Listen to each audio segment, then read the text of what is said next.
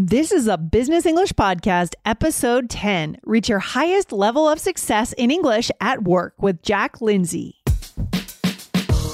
Welcome to the Business English Podcast from All Ears English. Get the English skills you need to achieve your dreams in global business. For a presentation, a meeting, or your office party, this is Real Business English with your favorite American hosts, Lindsay and Michelle, coming to you from New York City and Colorado, USA.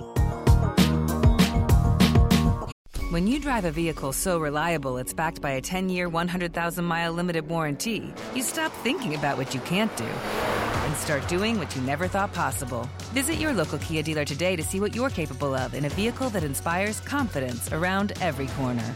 Kia, movement that inspires. Call 800-333-4KIA for details. Always drive safely. Limited inventory available. Warranties include 10-year 100,000-mile powertrain and 5-year 60,000-mile basic. Warranties are limited. See retailer for details. Hey, Jack, welcome to All Ears English. How are you doing today? I'm doing great. Thanks for having me on. It's a real pleasure. Yeah, we're glad you're here. So I heard that you are from the States, but you're currently living in Brazil. Is that right? That is correct. Very cool. Where in Brazil are you? I am in Belo Horizonte. Okay, yeah. I think we have a lot of listeners actually from that city. And are you working with business professionals down there in Brazil right now? I am. CEOs and lawyers and things like that. Do a lot of work with them. Oh, good. Well, then I'm glad you're here today because you're really tuned into the needs of our listeners if they're business professionals, especially from Brazil. We also have a lot of listeners from Japan and China and other parts of Europe. So what is the biggest issue for business professionals learning English and trying to do business in English these days, Jack? I think that the biggest problem and issue is really trying to bridge the gap between the native language that they speak and the English that they're trying to cross over to. Okay, excellent. And I would also imagine that time is also a big issue because not only are they trying to do that, but they're also trying to do that in a limited amount of time. Is that right? That is correct. We have a lot of businesses that really tell their employees that, look, you've got 3 months to learn how to sell in English or how to speak with the CEO that's coming over. You have to take care of him. And so time really presses a big problem. Oh, wow. And how long have you been working down there with these business professionals in Brazil? About 7 months now. I've got a few clients from Valley, which I'm sure a lot of listeners know of, a huge company here. So. Okay. So it sounds like you really have a good understanding. So let's dive into it. I think, Jack, you said that you were going to offer us 3 tips today on how our listeners who are business professionals can actually bridge that gap, right? From their native language into English. And in the end, how can they really succeed using English at work? Because that's what it comes down to, right? That is correct. All right. So what can we do then? Where should we start? Help us out. All right. So to start off, I'd really like to say study something beneficial. You really, really don't want to waste your time, especially when you've got 3 months to learn how to do something. Yeah. Okay. So what's an example of something beneficial? Do you mean something targeted to what we need to do at work? Yeah, exactly. You don't want to be someone working with stocks and learning how to sell, and vice versa. You don't want to be a salesman learning about stocks. I see. Do you feel like typical business English classes kind of force students into things that they don't need, into learning things that they don't need? Well, a lot of the times you get a business class that's a bit lazy with what they do and they run through a book. And yeah. I think when you're working with a particular client, you need to be focused in on what that client's doing and add a customized kind of effect to the class. Yeah. No, is that what you do in your classes that I talk, Jack? Do you generally customize the curriculum for each student? I do. There is not a single class that I teach that is the same. Okay, that's great. And I feel like the students who have worked with you have probably been able to see results due to that customization. Yes, I would agree. Awesome. So what are some of the big things that you focus on in your classes with the beneficial or targeted topics? Okay, a lot of the times we pull articles out from like TED Talks or The Economist, right? Mm-hmm. And The Economist has many different categories that we can grab stuff from, almost any business aspect.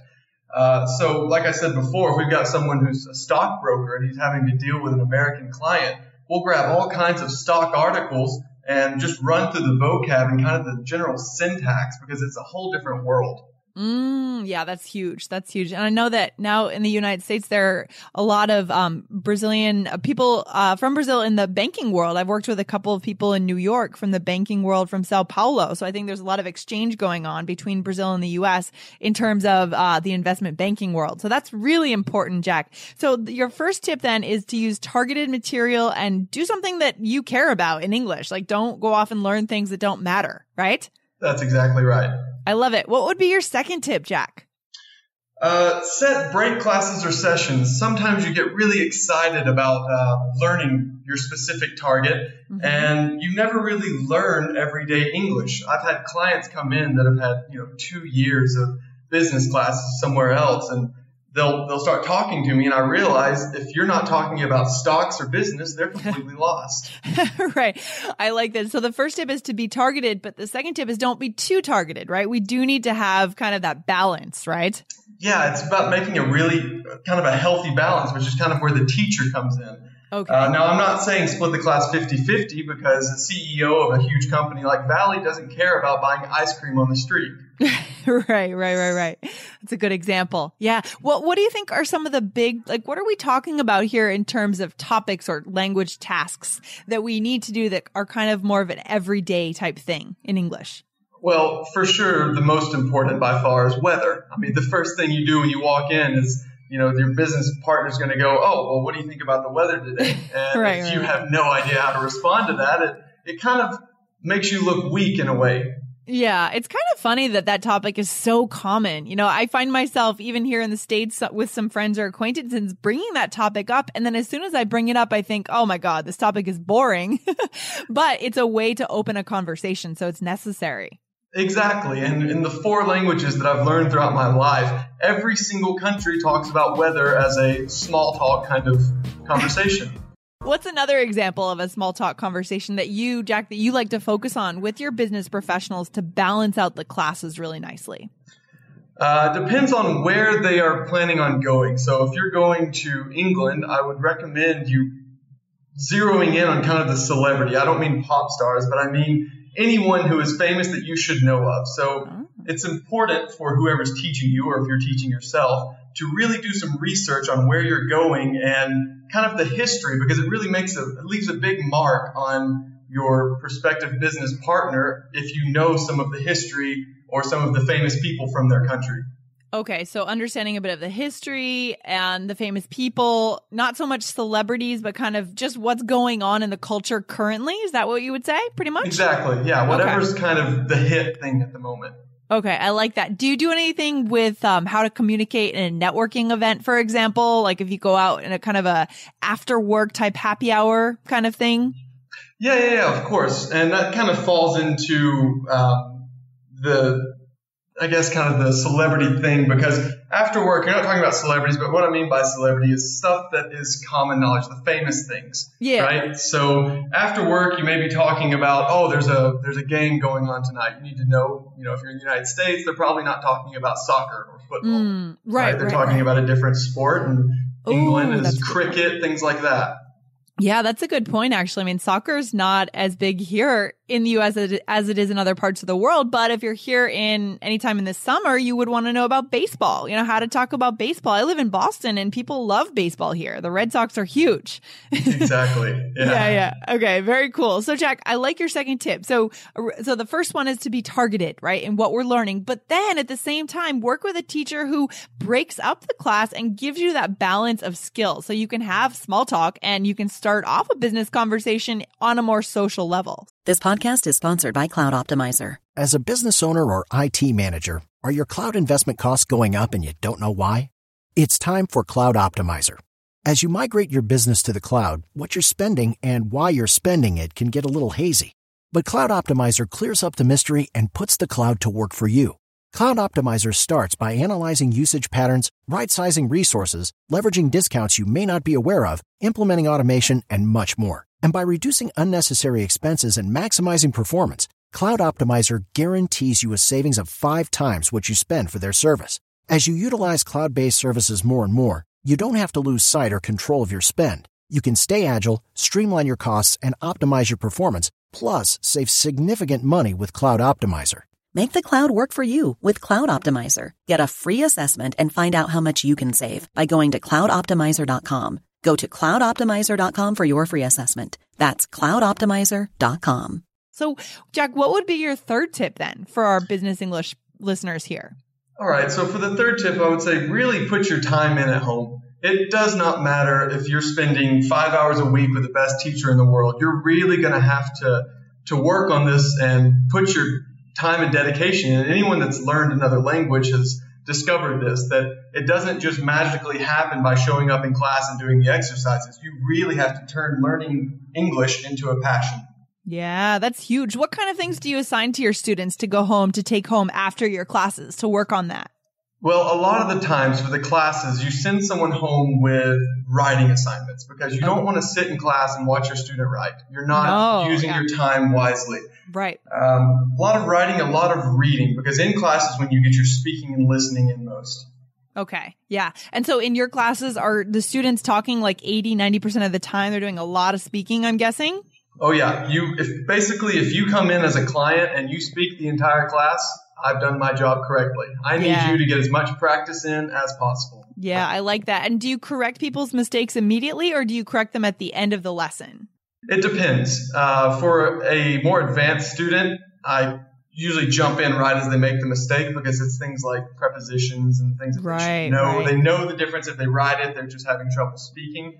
Yeah. For a less advanced student, I'll let them say what they're going to say, and then I'll remember it, write it down on a whiteboard, and we'll kind of go through it together. Cool. And so what kind of writing assignments do you generally have people do? Like, are they going home and reading The Economist and then writing about what they read? Or are they writing emails to practice? Or what are they doing, your students? Well, typically, whatever we go over in class, it's usually going to have something between 20 and 25 new vocab words per class. Wow. And their assignment will be to go home and just take those words and try and get them into a paragraph somehow. I mean, you give someone 10 words and tell them to fit it into a 5-sentence paragraph. It's hard. It's hard for a native speaker. Yeah. So it really, really changes how people see the English language and start to kind of realize what's wrong just by what sounds wrong rather than knowing the rules behind it. Kind of like natives learn English.